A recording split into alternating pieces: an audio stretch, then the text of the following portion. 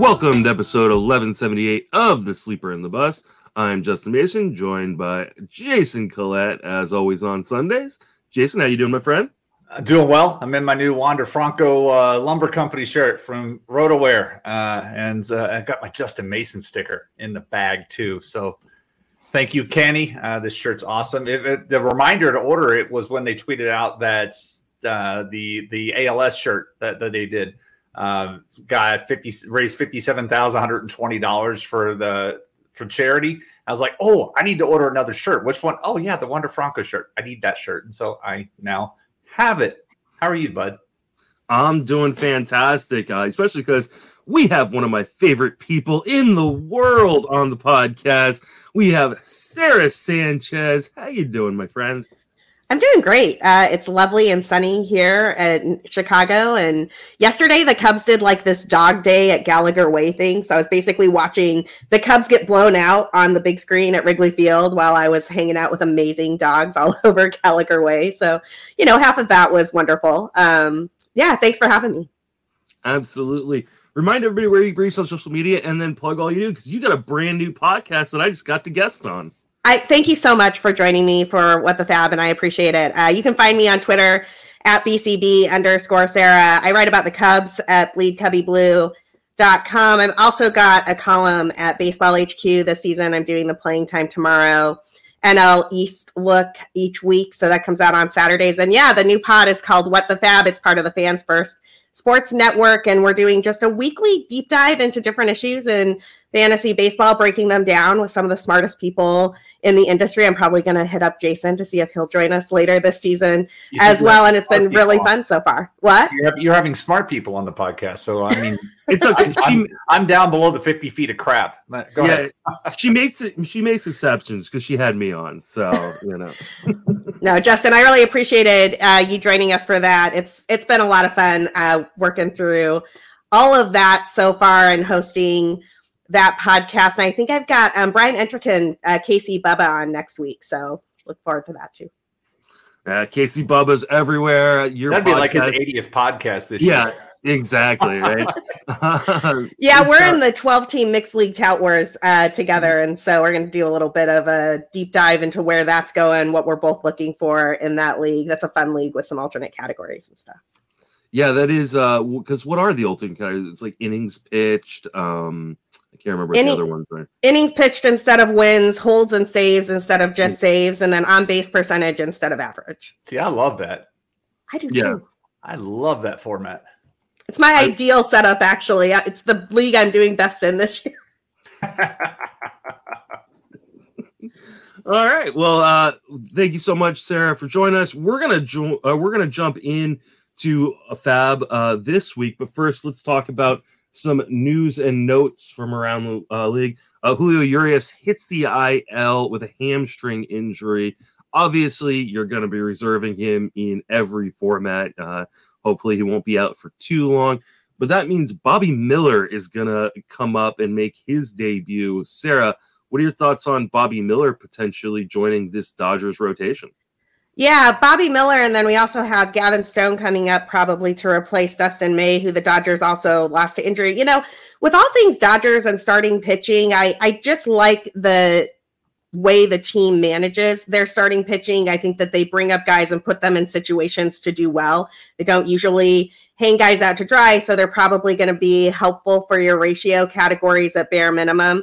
I am looking at both of those guys. I have a lot of Julio Urias. I have a lot of Dustin May. And so I'm looking for some replacements there for sure. And Bobby Miller is definitely on my waterfall in a handful of leagues. Jason, what are your thoughts on Gavin Stone and Bobby Miller? I mean, you are kind of got to be the expert on starting pitching replacements, being a Rays fan at this point. So the Dodgers and the Rays, two best teams in Major League Baseball, struggling with pitching injuries right now. It sucks. I do like Gavin Stone better in the short term. The thing with Bobby Miller is I was looking him up when I saw the news that he's coming up. He's worked 14 innings over 4 outings. So they've been very cautious with how they've used him so far. So even though he's coming up to make his major league debut on Tuesday, I don't expect it to be one, like if you're thinking right now, oh, hey, I can get the win. he hasn't gone more than 3 innings in any of these. So how do you expect him to go 5 in his major league debut? Of course, I could be wrong. Maybe he comes out and throws a no-hitter. But I'm not that interested in him right now with that. Gavin Stone's the guy that I like more just because I just love the changeup. It's such a nasty, nasty pitch for him. And so that's who I want now but you know, Miller's definitely has the upside, but right now he's just getting into the action and they're limiting what he can do. So I'm not interested in him in the short term. To be quite honest, I'm not really interested in either in the short term. Like I know these are top tier prospects for the Dodgers, and I think like everybody has gotten used to spending $200, $300 like each week in FAAB on pitching prospects coming up because it's just been an insane season. I think this is a good week to kind of pump the brakes a little bit, because while there are names that people are going to get excited about, and we're going to talk about a number of them in our FAAB section, like I don't know that any of them are really that game changing or have the role that they need to in order to be game changing for fantasy. And I think Bobby Miller and what Jason pointed out in terms of how many innings he's really thrown start to start down in the minors is kind of indicative of that. And so I think this is a good week to do those, $5, $10, $20 bids, as opposed to go crazy, unless there's something you absolutely have to have on the wire. But to me, I think it's a little bit of a quieter week after what feels like every week has just been an absolute nightmare in terms of throwing money around. Yeah. Indeed it has. Although it was funny in a home league, in a 15-team home league, I was able to get Michael Kopech yesterday and Matthew Boyd. I needed starting pitching, and I was able to get both of these guys because they had been cut by people that were like, I'm done. I can't do it. And Kopech really did look fantastic because we can get Kansas City. Screw Michael Kopech. Dude has just torched my ratios in just about every league. And I put him on my bench this week in every league, and he throws an absolute gem. And you know what's going to happen is I'm going to put him in my lineup versus the Guardians, who've been like the second worst team in baseball against right-handed pitching this year. And he's going to get torched again. Like, I know it's going to happen, but I'm going to do Guardians it anyway. No home runs all year and watch. He's going to give up 5 to the Guardians. Mm-hmm. Yeah, I hate that guy. I just absolutely hate that guy. That's what you get for putting your faith in the White Sox right now. And I'm not saying that as a Cubs fan. Like, it has been rough sledding over there on the south side of Chicago. They're looking a little better lately. I mean, Joe Kelly looks lights out. They couldn't look much relief. They were all the way down at the bottom, and so Joe Kelly has been pitching awesome. I think he's pitching himself into quite the trade piece, because Lord knows a lot of teams could use relief help raise. Anything goes. I mean, the White Sox are the epitome of a fantasy baseball team, because at the end of the draft, on paper, you go, man, this team looks good, and then at the end of the year, you're like, what the hell happened? That team looked good at the beginning of the year, and for some reason, they just can't get it together. All right, let's move on to another injury. Jorge Polanco to the IL, the hamstring injury. Edward Julian is being brought back up. He kind of struggled in his first go-around at the major leagues and was sent down once Polanco was ready for the start of the season. Jason, are you picking up Edward Julian? I don't know. They seem to want to give time. You got Kyle Farmer. You've had Willie Castro had a hell of a week for them. Picked up 3 steals just hanging out in the roster. I was talking to our buddy Ian Kahn this morning about something like he picked them up for $1 an AL labor and got 3 steals out of them this week. I could have used those 3 steals on my team. So I don't know if he's going to come up. Like you said, he had his moments when he came up the first time, but overall it was what you mostly get from these rookies. So this seems to be hamstring. Usually hamstring, you have to figure a month. So he could be up. I just don't know if he's going to get the everyday opportunity like he did the first time he came up. What do you think, Sarah? Yeah, I agree with what Jason said. I'm interested a little bit. The walk rate has been great throughout the minors. He's an on-base guy. He's going to hit for a decent amount of average, and he can hit some home runs for you. But I just don't know how much run he's going to get. There are some guys who I'm a little bit more interested in at that, who are available this week at middle infielder, right? Like, I think I'm probably definitely more interested in a Matt McClain than I am in a Julian if I'm thinking about it from that perspective. Yeah, I'm with you guys. I think on base percentage leagues, he's pretty interesting because all he does is walk. I know he didn't really walk very much in his first major league stint, but dude has had like a 20% walk rate all throughout the minor leagues. So if you're in an on base percentage league and you need on base percentage, maybe he's worth a little bit of a gamble there.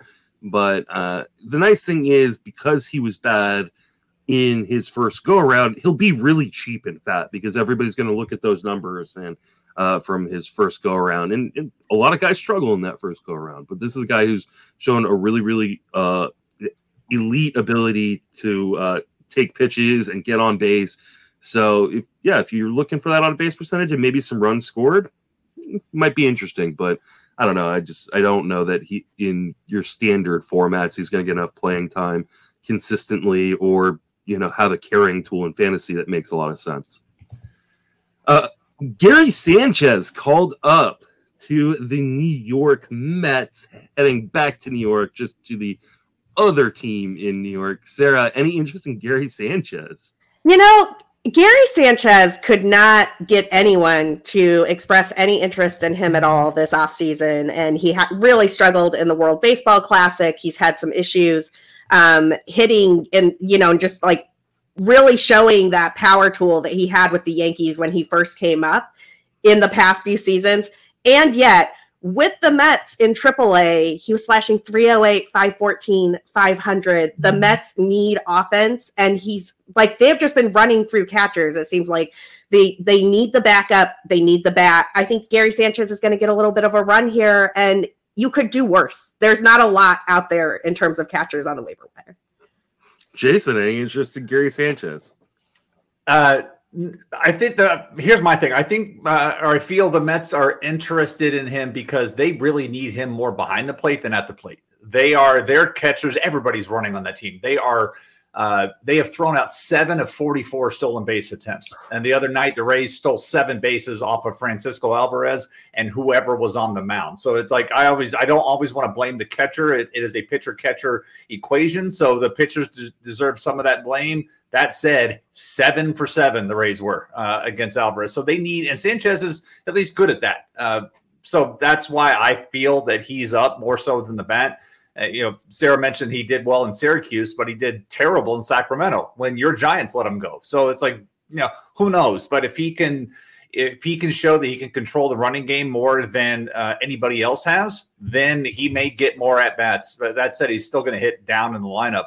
But the Mets have had a hell of a week with comeback wins, and Pete Alonso and Aaron Judge are just like, I'm hold my beer. I'm going to do it. No, I'm going to do it. I'm going to do it. And both these guys have been doing what everybody wants them to do when they're not playing your favorite teams.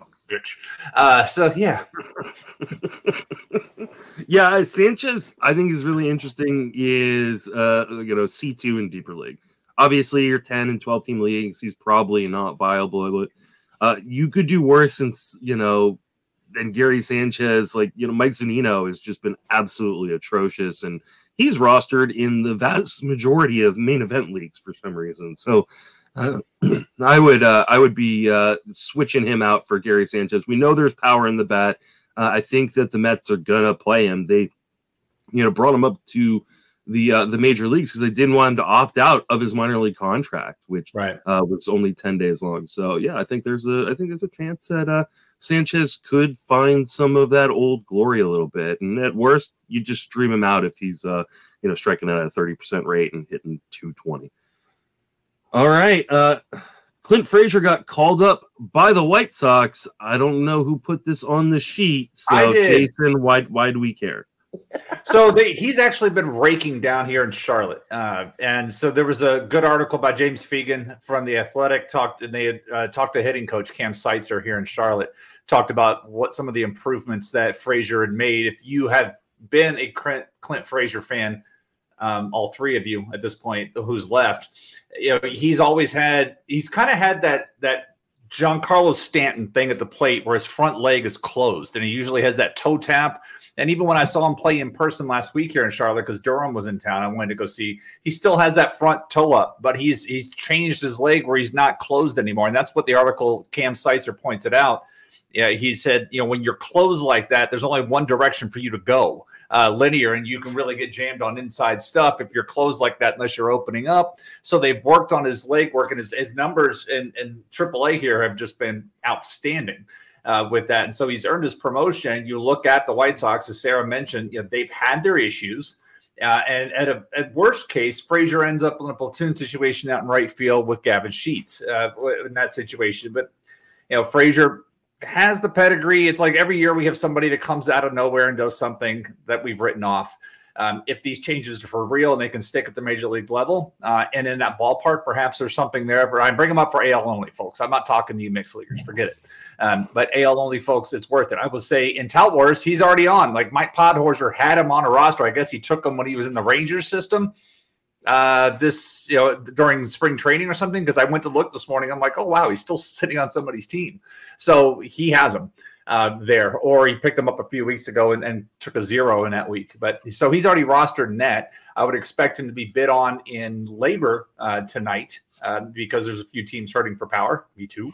And go from there. So that's why I put him there. And I probably should have put Greg Allen down there as well, only because the Yankees finally DFA'd Aaron Hicks. And Greg Allen's 23 for 23 in steals in AAA this year. So that's notable with that. So bringing up these two names as people that for AL only folks to have action on tonight, because Hicks was playing, as Yankee fans can attest to, Hicks was playing more than anybody wanted him to, and so perhaps Allen can do that, but it at least gives them another weapon for stealing bases, as they have been very aggressive this season doing with Volpe and anybody else who's wanted to run. They've given him the chance, so Greg Allen could come up and be a nice source of steals, even though there's really nothing else there in his game. Sara, do you care about Clint Frazier or Greg Allen for that matter?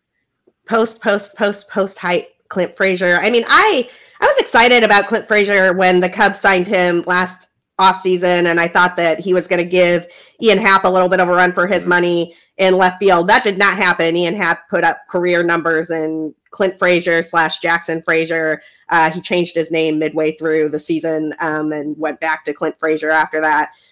Couldn't get much playing time there. I think I'm out on both of these guys at the moment, except in AL only situations, and definitely agree with Jason on that. I think there are some names that we're about to talk about who are as interesting that probably have more steady playing time coming their way.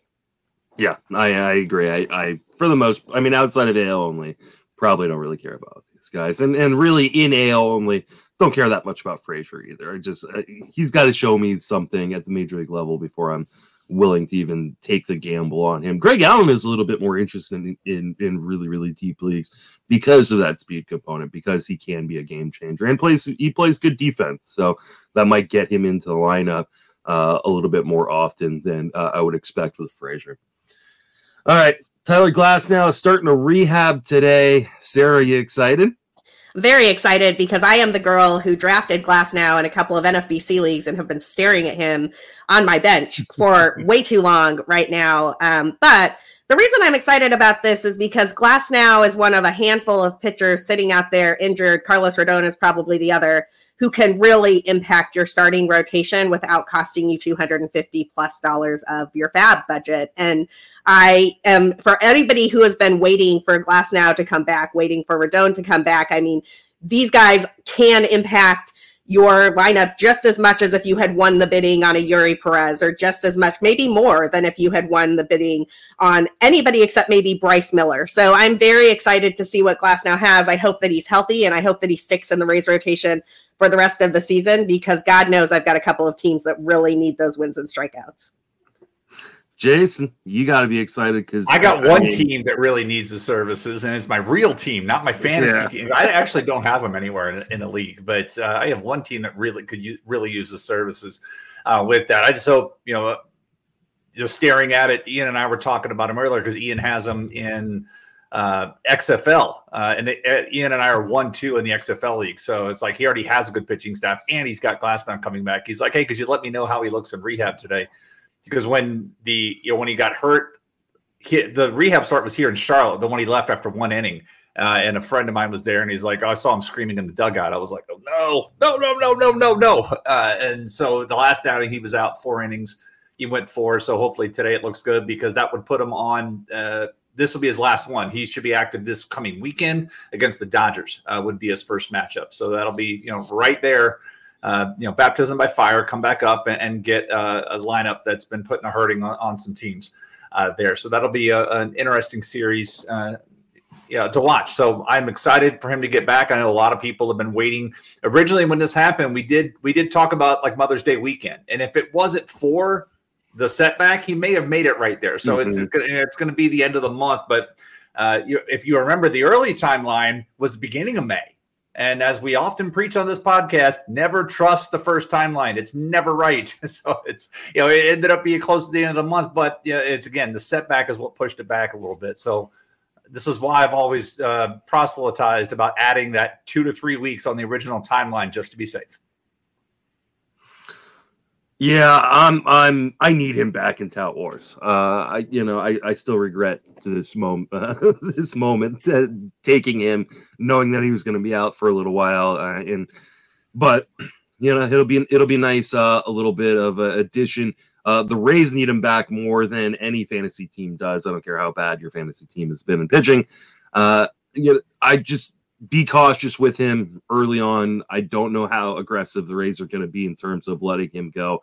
They may need to because they probably need the innings from their starting pitchers. But he's a guy just can't stay healthy. Dude just can't stay on the mound, which is a problem. Hunter Gaddis is starting for the Guardians Monday, and I don't know why Jason put this on the sheet. So I'll tell you why I put it on the sheet, because that's not how you spell Gavin Williams. That's why I put it on the sheet. There were a lot of people looking at it saying, ooh, this should be Gavin Williams. Gavin Williams is coming up. Well, Gavin Williams is not coming up. Hunter Gaddis is. You don't want any part of Hunter Gaddis. If you've been stashing Gavin Williams, you're like, I don't understand what Cleveland's doing here. We talked about they're already struggling, offensively. They're not hitting. Yeah, they're stealing bases. That's about all they're doing. They've had problems with pitching. They've had problems at the back end of the bullpen. Clase has looked normal this year. Karinchak has been worse. And then they've got this great pitching prospect down there, and they're calling up Hunter Gaddis. And I know that we just, 2 weeks ago, before the Mother's Day break, we were talking about Cleveland brings these guys up. They trust. We should believe in Cleveland. But Gavin Williams is the guy that should be coming up, and the guy just keeps shoving down in the minors. And here we get Hunter Gaddis. So that's why I put it down there, because I know a lot of people were looking at it like this could be the week Gavin Williams. Well, it's not going to be Monday. Well, yeah, but stash him if you can. Stash him right now, because I do think he's going to be up here pretty quickly. So, like I said, Gavin Williams is pitching really, really well down in AAA. So, I would expect him to be up at some point. The Guardians are finally moving their young guys up, and I think Gavin Williams is just going to be the next one. So, save your money in FAAB this week, so that way you can spend it on Gavin Williams next week or the week after when he is finally up. Jason, you put a couple tweets into the sheet that are really, really interesting. So I'm going to let you talk about those real quick.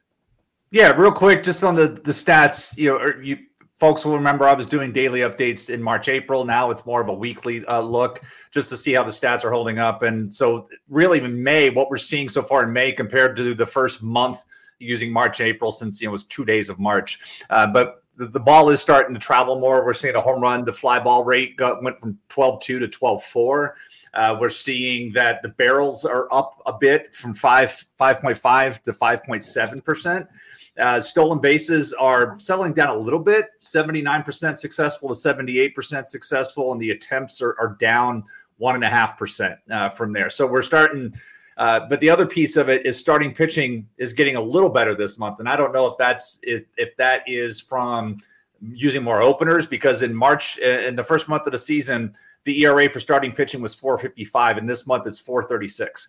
But relief has been flatlined. But the difference with starting pitching is the BABIP went from 3.03 to 2.93, but the strikeout minus walk percentage from 14.1 to 13.5. So it's like they're not doing that much better in some skills, but the ERA has come down, and some of that gets down to teams are starting to get a little more comfortable with defensive positioning, because the BABIP on pulled and straightaway ground balls has come down from 217 to 227 to 219. And so you're seeing a little more positioning of what teams can get away with there. So that's happening. And then I've been looking at homers and net steals, and I added net homers. So net steals is looking at the amount of stolen bases a team generates offensively versus what they give up as defensively. And the best team in the league right now in that regard for net steals is Arizona. Arizona has thrown out 14 of 29 attempted stolen bases, and they are 37 of 44 themselves running that. So they have a net stolen base of 29. That's the best in baseball. Conversely, the other end of that is the Dodgers. The Dodgers are 8 of 61 in throwing guys out, and they have stolen. They are 20 of 28 themselves. So they have a net of minus 33. And so that's the other end of that spectrum there. But on the home run side, I did the same thing with home runs. The Dodgers are a plus 22 on home runs, and that's not the best in the league. The best in the league is my team, who has given up allowed 48 fewer home runs than they've hit. The Rays have hit 90 home runs to lead all of baseball, and they've allowed 42. Next is Atlanta. Atlanta has hit 76 and allowed 38. So they're next. So I put both those tweets are up if you want to take a look at those charts and see how your favorite team is doing in that regard. Some of them are green, some of them are red, but you can take a look and see how some of those are doing. But I think for me, stolen base is the big thing this year because that's why we're seeing more runners in scoring position. Hence, we're seeing the ERA higher. Again, I said earlier, the league starting pitcher ERA is for this month is 4.38. Last year we're cutting anybody that's over a 4, and this year it's like 4.20. That's not that high, pun intended. Sarah, it looks like you had something to say. Oh, I just wanted to, this is great. I particularly love the net stolen base, net home run information. I think that's really interesting. But one of the things that this jives with some research that I was just doing on the Cubs, looking at their stolen base game period, like when they're running and why and what types of situations. And the Cubs really look like a team right now that certain guys have green lights, and they've got, if you have a catcher behind the plate who has a pop time that is 2 seconds or higher, they are going to run on you. They ran so much against the Dodgers earlier this season. The vast majority of the stolen bases that the Cubs have this season came against the Los Angeles Dodgers. Now, admittedly, that was when Will Smith was on the concussion IL, but I just, teams are running against the Dodgers, and I think you can kind of stream stolen bases against them, particularly with a dude like Syndergaard on the mound. Oh, yeah, you get any catcher plus Syndergaard, and it's there. And Christian Javier is another guy with Houston. It doesn't matter who's there. He's struggling to do the same thing as well. I mean, the Dodgers, nobody else, when I'm looking at the chart that I've put together, no other team has allowed more than 48 stolen base. Stolen base is, yes. So the White Sox they've had 48 bases stolen against them, and they've caught 10. The Dodgers have had 61 bases stolen against them, and they've caught 8. So that is the biggest. Nobody else is over that. So everybody is. People will remember that series against the Pirates, where the Pirates were running all over the Dodgers. And G1 Bay had a bunch of steals, but I think they had 12 steals over the 3-game series. I'm excited to see what my team can do against the Dodgers this weekend if they get on base, because they do like the run, and they will. They just stole 7 against Francisco Alvarez earlier this week in that stupid loss. So yeah. All right, let's jump into some Sunday FAAB. I think the big name this week is Matthew Liberatore, who came up and looked pretty good in his season debut. Liberatore has struggled since becoming like a top-tier pitching prospect in the minors, and then in a brief call-up last season in the majors. But he's added some velocity, looks like a different pitcher. Sarah, any interest in Matthew Liberatore this week? I have interest in Matthew Liberatore, but I don't think I am going to get him anywhere because my interest is capped and the market for starting pitching has been ridiculous. We have a handful of names here that we're going to run through, and there's a theme that I noticed with all of them, which is that all of these guys walk too many batters. It's almost like the elite starting pitcher prospects have already been called up, and the dudes who have some walk issues and some command issues, that is the tier of pitchers that we are getting right now. And I just have a hunch that the FAAB market is not going to recognize that distinction, and these guys are still going to go for 190, 200, because people need those innings and they're looking for those wins, and you're going to get guys who walk a ton more guys. So with Matthew Liberatore, the last time he came through the league, he was walking 11.2% of the batters he faced. He got that down to 9.2% in AAA this time around. The Ks look good. I can't imagine that I am going to put down enough FAAB to get Liberatore anywhere. I do have him as a $1 auto-new dude in our podcasters auto-new league, and I'm pretty excited about that. Yeah, $1. That's not bad. But yeah, I think he's going to go for 100, 200 bucks this week in FAAB. I'm just not willing to do that, especially because I don't really trust the Cardinals. And that's not something I'm normally saying, in a regular season. But they have just been really, really weird this year. There's talking about that they may pitch him out of the bullpen today, which means while he will get a start sometime next week, we don't know when it is and who it's going to be against. Yeah, I'm not super interested unless I can get him for cheaply. And like you said, I just don't think that's going to happen.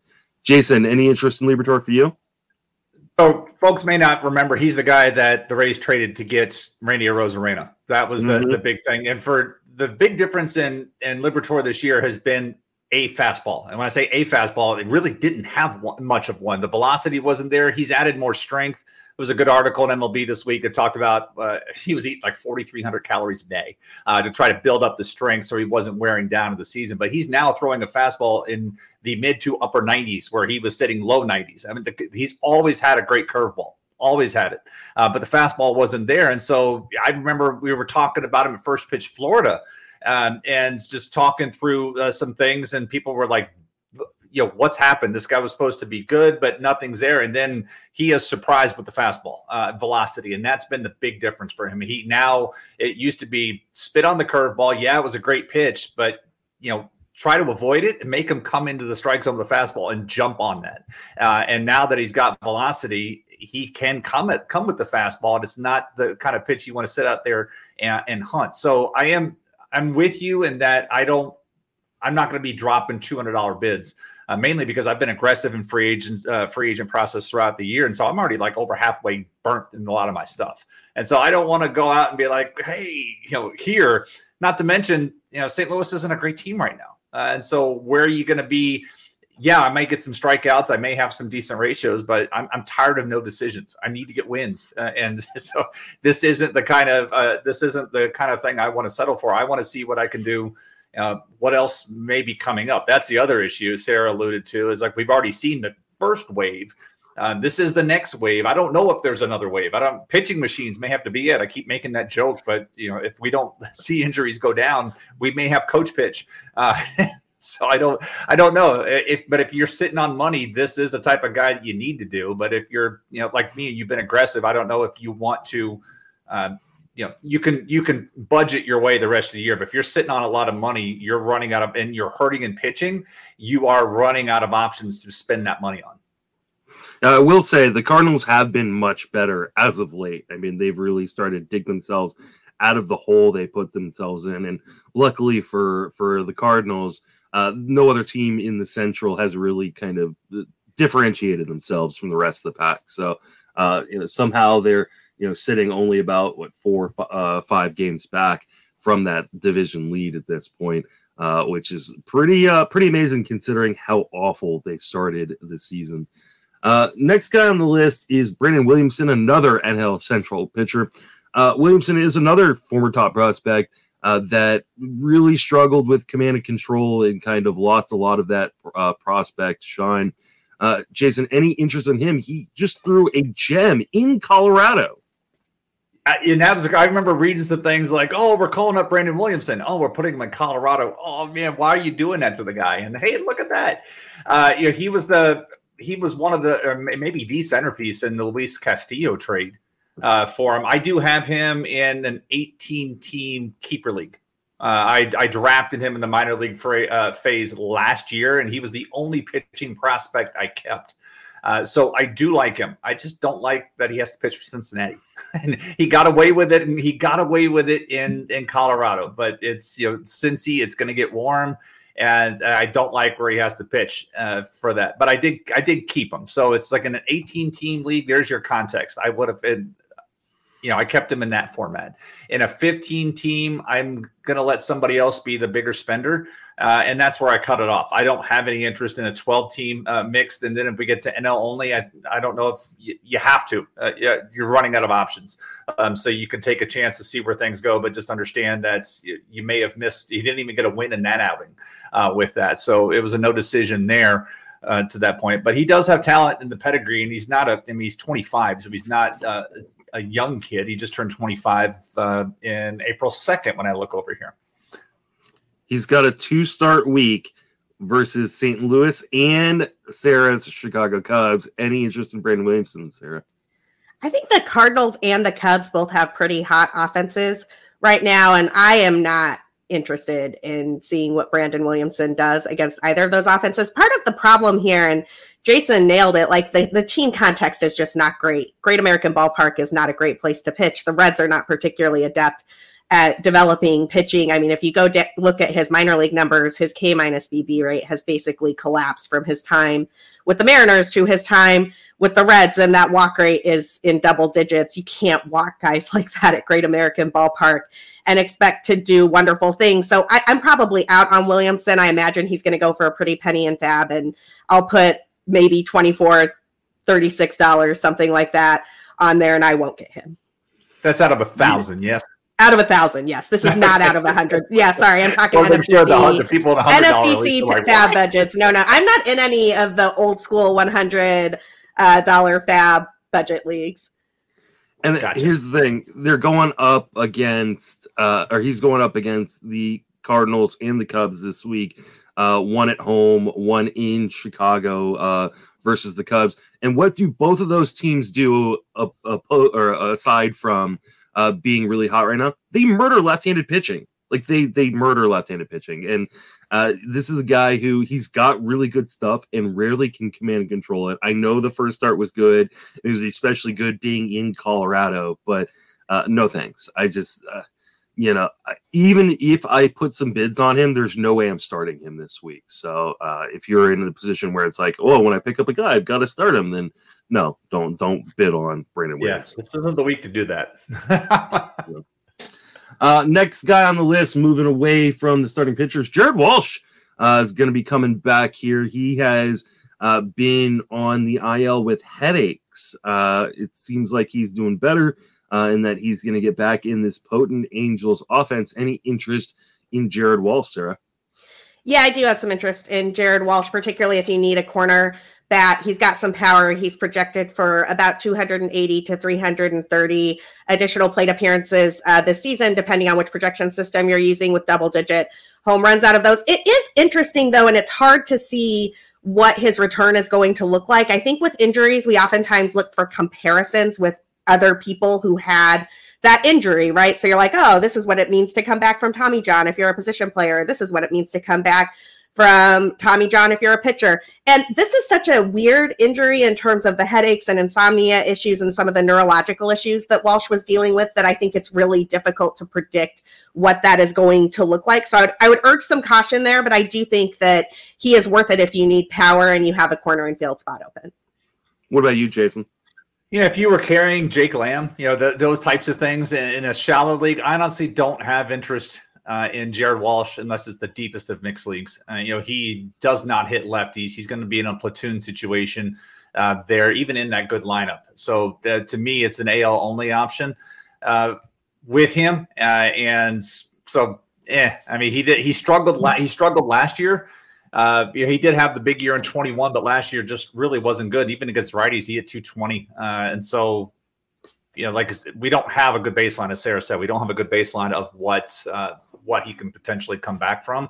He is in a good situation, but there's no way he's going to hit any higher than 6 in that lineup. I don't see anybody in front of him moving within that lineup. So if those guys get on base, he has the opportunities for some RBI damages as long as against righties. But again, he's going to be limited in his playing time because of his inability to hit lefties. Yeah, I don't know how interested I am. I mean, on top of not having a good baseline for guys coming back from, migraines and insomnia, he also had thoracic outlet surgery in the offseason. And, there's no real data on that for hitters. We have data on it for pitchers. It's not usually very good for pitchers, but we don't really know what it does for hitters because there hasn't been that many guys who've come back from it as hitters. So, I mean, outside of really, really deep kind of $1 gambles, I just don't know that I'm that interested in Jared Walsh. What about Jake Berger, though, who has been just absolutely tearing the cover off the ball? And this is a former top-tier prospect. He was a first-round pick that just had his entire career early on derailed by just really, really bad injuries. Healthy now, he looks like he's playing full-time or pretty close to full-time in Chicago for the White Sox. Jason, any interest in Jake Berger?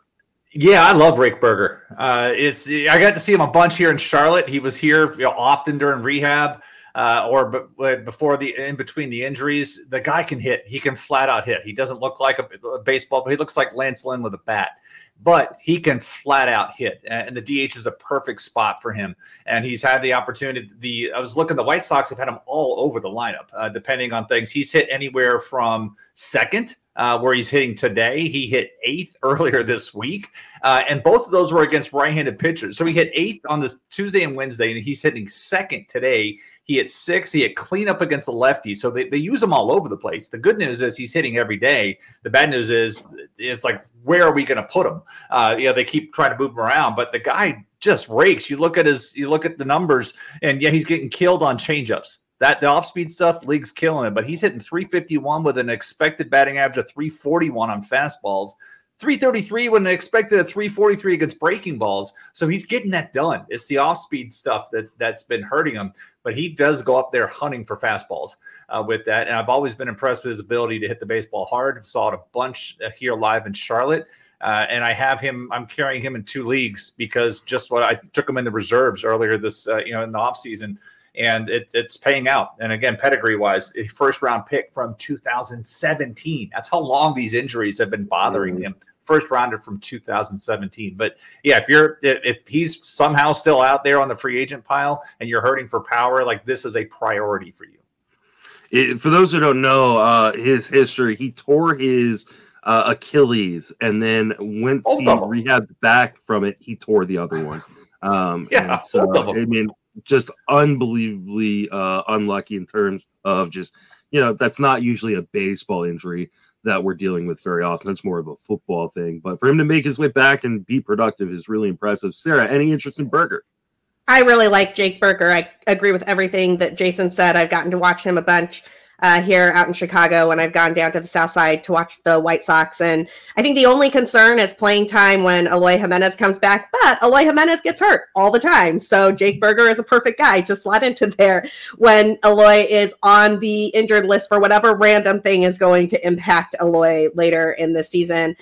He looks like he's got as much power potential as Walsh does, and fewer plate appearances. And I think those plate appearances are going to go up just because the White Sox have a hard time staying on the field. So yes, I absolutely love Jake Berger. Not to mention, like, at what point do the White Sox just say, like, Yoan Moncada is just not a thing anymore? Like, and the White Sox have made comments about Berger, like, staying in the lineup once everybody gets back, just because he deserves it. So, I'm a huge Berger fan. My only regret with him is that I dropped him when he went on the IL a few weeks back. Just because I couldn't hold him on my rosters, and I could really use Jake Berger on a couple teams right now. I was trying to think, like, with Moncada, fair point, but let's not forget they have got to pay him guaranteed through next season, and then there's a club option in 2025. I was wondering, like, is Moncada at second base purely a dead option, but he hasn't played there since 2018? Berger's played more second base than Moncada. Berger looked good at third base from the games I watched him play. I mean, it's not the prettiest throwing motion, but it works. And like I said, he hits, and they're clearly trying to find a way to keep him in the lineup. Sarah brings a fair point up with once Jimenez comes off the IL, where do you keep Berger? They got to keep him somewhere. I mean, the offense needs him because they have all these other issues in that lineup. Grandal's not getting it done again this year, and they need power. Last time I looked, the three of us have one fewer home run than Tim Anderson does in his last 400 plate appearances. Mm-hmm. The three of us. So we got that going for us, which is nice. And keep the Eloy, thoughts kind of in your mind, because there was a report yesterday that said Eloy is ahead of schedule returning back from his appendectomy. So it sounds like he might be here in the next week or two. Moving right along, we have Matt McLain, who Sarah mentioned earlier as a guy that might be interesting to pick up as Hunter Green gives up yet another home run to Cincinnati, to the Yankees in Cincinnati. Sarah, what are your thoughts on Matt McLain? Is he a guy that you're interested in picking up right now? I think Matt McLain is the guy to focus on in FAAB this week. I think he's going to go for about the same amount of money that Christopher Morel went for in leagues last year. And I think that I would rather spend that money on Matt McLain than on Christopher Morel, just because I have playing time concerns with Christopher Morel. I have watched the Cubs choose to start Miles Mastrobuoni or Nick Madrigal ahead of Christopher Morel for #reasons for like almost a full season now. And so I don't think that's going to happen with Matt McLain. I think that Matt McLain is going to get a bunch of run on a Reds team where they need to see what they have there. I think he's got double-digit steals projections from almost every system, and he's had a good start so far. He's hitting 267, 389, 400. Middle infielder has been a hard place to get guys that you can just plug in and watch them go. And I have a lot of interest in Matt McLain. So if I was in a league and I really needed steals, I really needed a guy who could hit for average, and I missed out on Christopher Morel last week, I think Matt McLain is the dude for you. And I think that you need to look at the bidding that went for Christopher Morel and plug that number in for Matt McLain. Jason? Agree with her because Morel, he actually his performance this week has absolutely justified the numbers people were paying last week. I tried and I got shut out on Morel, and I was rather aggressive, and I tried. I will try to do the same with McLain in my home, my 15 team OBP league. He went $221, I think, last night. We do ours on Saturday night, but he went $221 last night. There were multiple big bids in on him. But, I mean, he was having an impressive year down in AAA. For folks who didn't see what his numbers were down there, he was triple slashing 348, 474. That's his on base, not his slugging. 474 on base and 710 slug with 10 steals down there and 12 home runs. It's been like, what took so long to get him up here with that? But he has been, you've looked at his stolen bases since the start of last season, 37 of 45 in stolen bases. Now, last year he struggled, contact was a big problem last year, striking out 28% of the time, but he's down to 20% of the time, making the jump from AA to AAA, which we don't normally see. We normally see that go the other direction, but he was doing better this year. So he should be up to stay. Lord knows Cincinnati could use that. I think a lot of us are taking the big L on Will Myers going to Cincinnati. Like, hey, that's going to be a great thing. Will Myers has sucked. It sucked. I just traded him in XFL. I was just like, I'm done. I can't take it anymore. Let him, if he can succeed, let somebody else have him. So he should be up to stay. And I would agree with Sarah. This should be the top dollar guy for FAAB this weekend. Yeah, I agree with you guys. The only thing I'm a little bit concerned by and interested to see is, are they going to use him against left-handed pitching? Now, he is a righty, so you would think, oh, of course they're going to use him against left-handed pitching. But the one game he didn't play this week was against the lefty. It was their only lefty they faced. They go up against 3 lefties in their first 4 games against the Cardinals this week. So is this a matter of they want to get Kevin Newman in against lefties for some odd reason? I don't know, but it is something to kind of keep an eye on and monitor.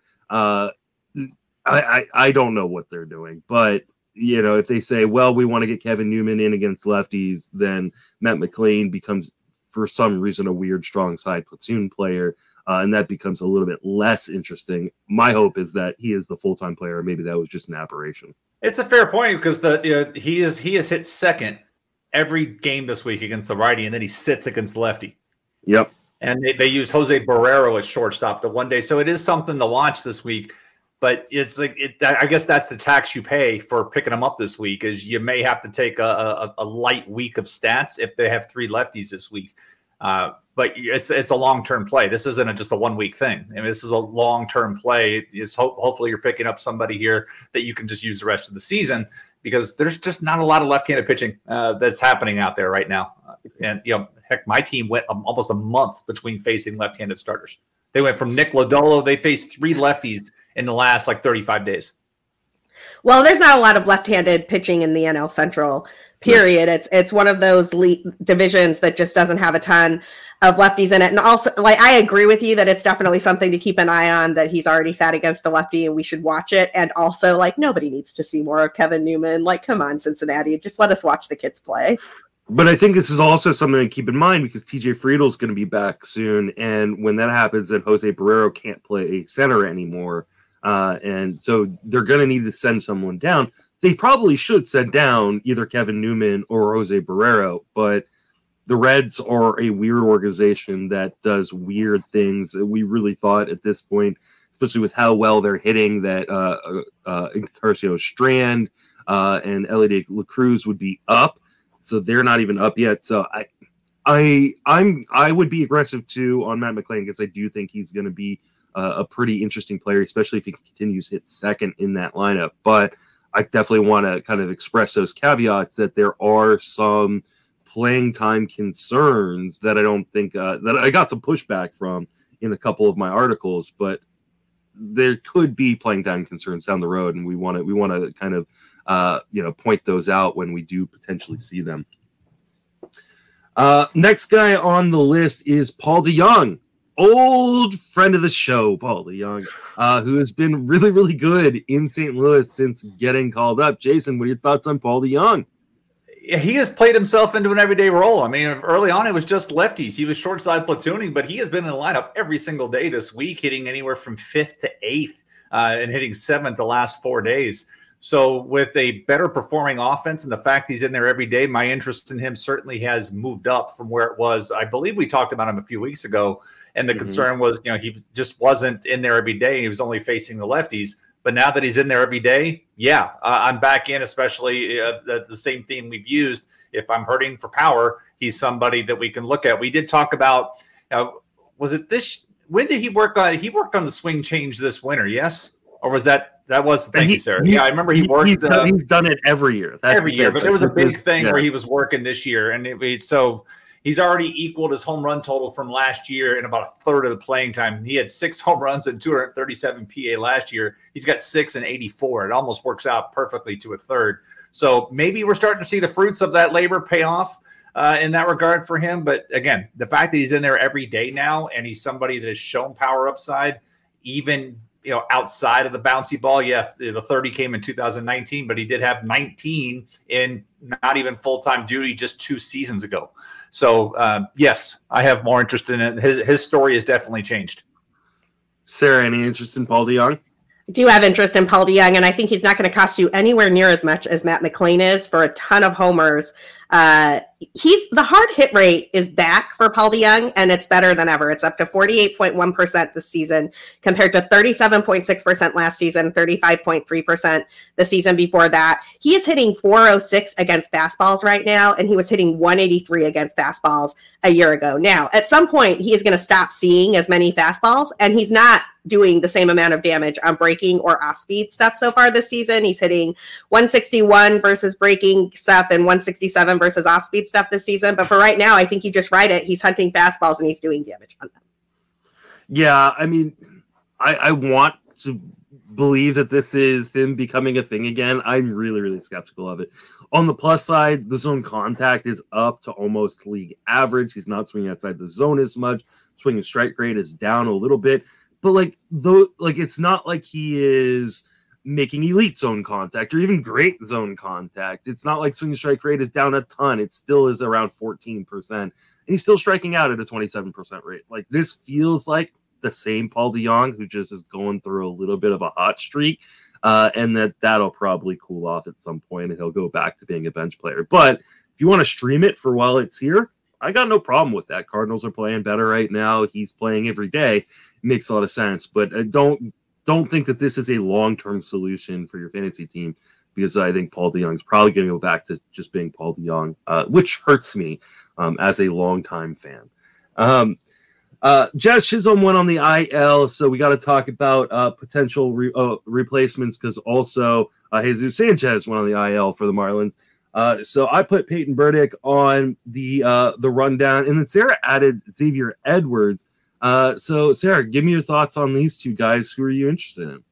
Well, so they're both very different players, right? Like Peyton Burdick is a power guy. He's got a crazy high K percentage. He struck out like 40% of the time, 38.9% of the time in AAA this season. And he'll get some run while Sanchez is on the IL because he has some power. It is a bummer, by the way, that Sanchez hit the IL when he did, because he was really just starting to find his stride again. And he was doing some serious damage. But actually a little bit more interested in Edwards, because Edwards is the same type of dude. The Marlins have like 15 of these guys, I swear to God. Second baseman playing the outfield. He can run and he will get on base, and he will run, and he can get some steals for you. I think he's got the potential to go on one of those burners for steals, kind of like what John Birdie did last year. And he's going to get some playing time, I think, because the Marlins right now are running Garrett Hampson out in center field most days. Garrett Hampson is not doing much to deserve that playing time. They've already soured on him a couple of times before, and I think all it's going to take is a game or two for Edwards to get on base, steal some bags, and he will take that spot. What do you think, Jason? So some of you listening may be like, who the hell is Xavier Edwards? You may know him as Slapdick Prospect. That's who Xavier Edwards. That's the guy Blake Snell called Slapdick Prospect. And I agree with Sarah. He's a guy that can run. He gets on base. He can run. He, of these two, would be the guy that I would be more interested in, because as Sarah said, Peyton Burdick has struck out 41% of the time in organized baseball this season. 41% of the time. The burn rate, it could go quickly for him, but Edwards knows how to get on base, has got much better plate discipline, and has got that skill that the Marlins like to harvest. If you'll remember, the GM was like, I want to get players that make contact and run, and Burdick can run, but he doesn't make any contact. So if Edwards can play, he came up as a second base, he was moving to the outfield, so he's got that flexibility and can fit into that Chisholm type of role. So that's the guy I want to prioritize. Let somebody else try to chase lightning in a bottle with Burdick, who was hitting well in AAA numbers-wise. But again, the strikeouts, just yikes. And it's been a problem all throughout his career, whereas Edwards, that speed is a skill that can carry him, as the Marlins have been fans of that type of thing. So, yeah, that's the direction I want to move in. Yeah, I think you guys absolutely nailed it. If you're looking for maybe some cheap power and maybe like a hot streak, I believe the Marlins are heading to Colorado this week, so that's always just a nice little stream. Play Colorado at home all week, 7 games all week. Yeah. Don't forget that. Get your Colorado hitters in your lineup, because it's going to be a fun week in Colorado. But I don't know that either of these guys are going to make a huge impact necessarily in fantasy, but something we should definitely be monitoring, especially with them going to Colorado. Oscar Mercado came up because the Cardinals are running out of outfielders, especially ones who can play center field, and stole a bunch of bases. Any interest, Sarah? I have a little bit of interest just because the Cardinals offense is interesting right now. We knew it wasn't going to be as bad as they started in April through the entire season, and they appear to be on quite a hot streak at the moment. Mercado was slashing 278, 361, 421, and 145 plate appearances in AAA this season, and he's doing great for St. Louis so far. I just would temper the bids a little bit because I'm not sure how many plate appearances there are here with the Cardinals once people are healthy. They're already trying to find playing time for Burleson and Donovan, Nootbaar, and Yepes, and then they've got Tyler O'Neill, who they're trying to, I don't know what they're trying to do with Tyler O'Neill when he comes back, probably trying to trade him or something. I just think that it's a crowded situation in the outfield in St. Louis. There's a reason Jordan Walker got sent down, and I think that Mercado is here for a while. You can ride the hot streak if you want, but he's a streamer. What do you think, Jason? I forgot he was in the league. I'm not going to. I did. I saw him come up. I did too. And then all of a sudden I'm doing the roto write-up one night and I'm looking through like stat lines and I go, Oscar Mercado stole 2 bases? What the hell? I didn't like you said, I didn't even know he was he's 17. He's 17 of 20 this year in stolen bases. He was 15 of 18 down in Memphis, and then now he's 2 for 2 at the major league level. But Sarah brings up a great point with the crowded depth chart, and it seems like St. Louis always has this problem where they always have too many guys in the outfield. Like what? And this is why they end up trading FAAB and Arozarena, and I'm drawing a blank. It's like Adolis Garcia. Yes, Adolis Garcia. Thank you. I knew there was an obvious one there, but it's always somebody else that they're moving along. But lightning in a bottle type short-term investment. Sure, if he's going to run, but I honestly forgot he was in the league. Yeah, I didn't realize he was even in the league. I think I tried to write him off after being burned in 2020 and 2021. I'm like, nope, you're gone. Bye. I will point out too that he's probably only going to play against lefties, and the Cardinals only go up against one lefty this week, and that's Brandon Williamson. So I don't know that he's going to get very much playing time unless he comes in as a.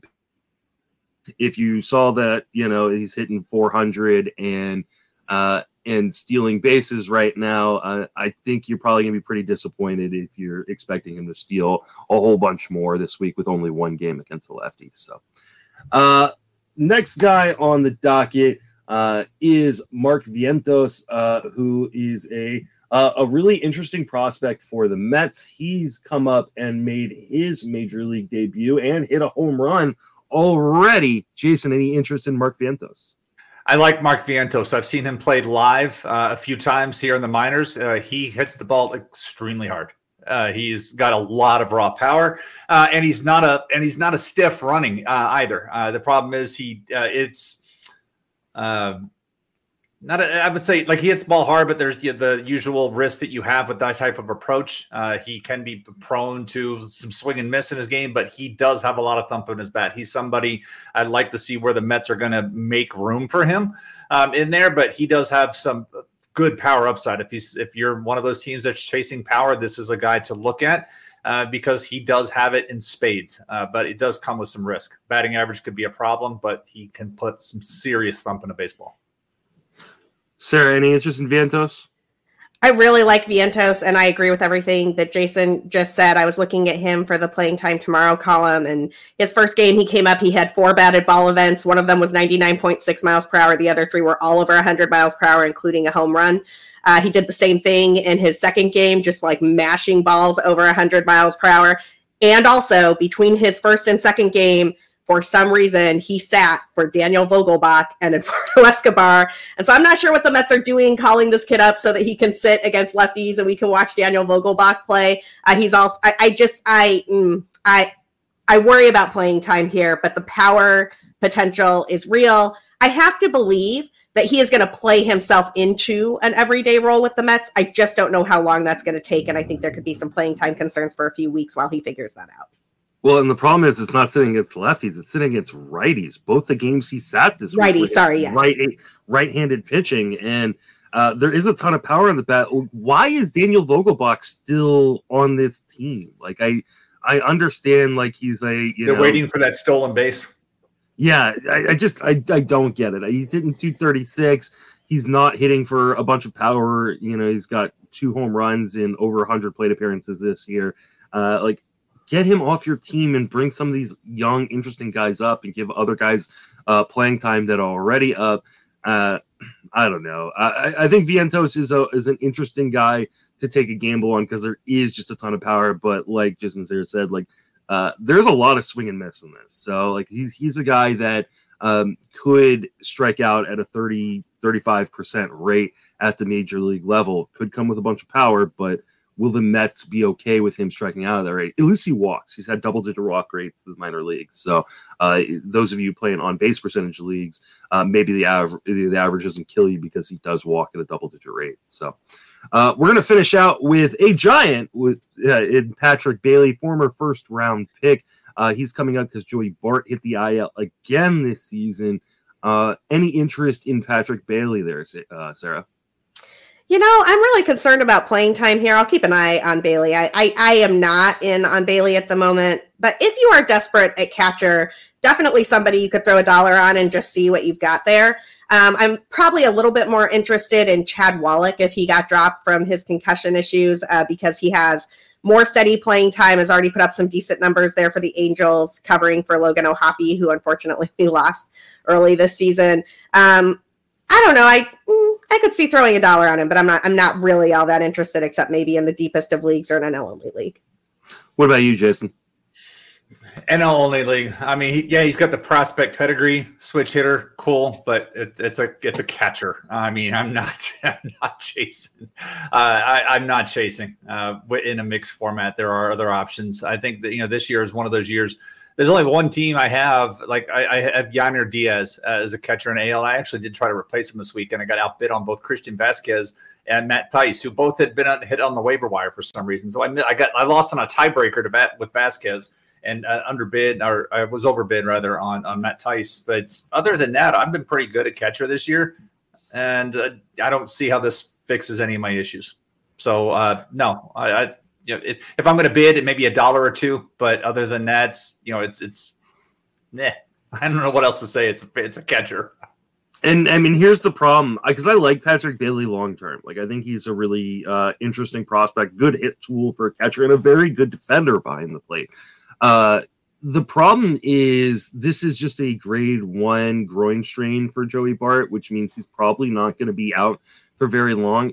And the Giants have Blake Sabol as a Rule 5 pick, which means he has to stay up with a major league club, and they don't want to lose him. And so they were running at one point with 3 catchers because they didn't want to lose him. So I don't think they're going to run with 3 catchers for very long once Joey Bart comes back. So my assumption is that this is a short-term stay unless Patrick Bailey just starts hitting the cover off the ball, because Bart has actually been halfway decent this year. So if you're looking for a short-term catcher stream, because I do think Bailey's going to play quite a bit behind the plate until Bart comes back, then that makes sense. But if you are looking at him as a long-term replacement, look somewhere else. So that is going to wrap us up for this episode. Sara, thank you so much for joining us. Yeah, thanks for having me. It was a blast talking a little bit of this weekend's FAAB and some fantasy baseball with both of you. Remind everybody where you reach on social media, and then plug all your work. You can find me at @BCB_Sara. I share everything that I write there. And the most important thing that I'd love people to take a look at right now is the new fantasy baseball show that I've got going. It drops early each week, usually Monday or Tuesday. You can subscribe to that by searching for Fans First Sports Network Fantasy. It's called What the FAAB, and Justin has been on. I will certainly have Jason on later this season, and it's just been a blast talking through some of the early FAAB market movement, draft recaps, different things that have been going on this year with lots of our favorite fantasy friends. So check it out. Definitely got to check it out. I had an absolute blast on there a couple weeks ago, and had an absolute blast talking to you today on this pod. Jason, where can you be reached on social media, and what are you doing right now? So at Jason Collette, weekly column at RotoWire. Collect Calls usually runs Thursday or Friday, depending on what my weekly schedule is. And so this week was one on RBIs, looking at where RBIs are coming from, because that as a whole league average, 14.4% of runs are driven in. And there are some guys like Jonah Heim who are driving in 30% of their base runners, and there are guys like Gunnar Henderson who are driving in like 4. So it's like you have to look at, I like trying to look for those guys that are below league average, because you have to figure that comes up. So what can I do to acquire some of those guys? Or if my RBI production looking like, wow, I've got Jonah Heim, that's not going to last for long. But Texas has been absurd in their offense. It's like everybody was kind of focused on my team. But now, like recently, people are starting to notice, holy crap, Texas scores a bunch of runs. They also give up a bunch. Their bullpen situation is not great, but they're doing some things over there as well, and that's why Adolis Garcia leads the league in RBIs this year. So I was working on that, and topic to be determined for this week. Haven't really come up with that yet. Are we recording next week with it being Memorial Day weekend? I will, if you will. Okay, I'm good. Just want to make sure. All right. Yeah, we'll definitely record then. You can reach me on Twitter at Justin Mason FWFB. I'm writing daily at Fangraphs, 3 days a week at Fantasy Pros, and I'm also doing the Friends of Fantasy Benefits podcast. That will wrap us up for this episode. For Sara, Jason, and myself, thanks for listening. Have a fantastic baseball season.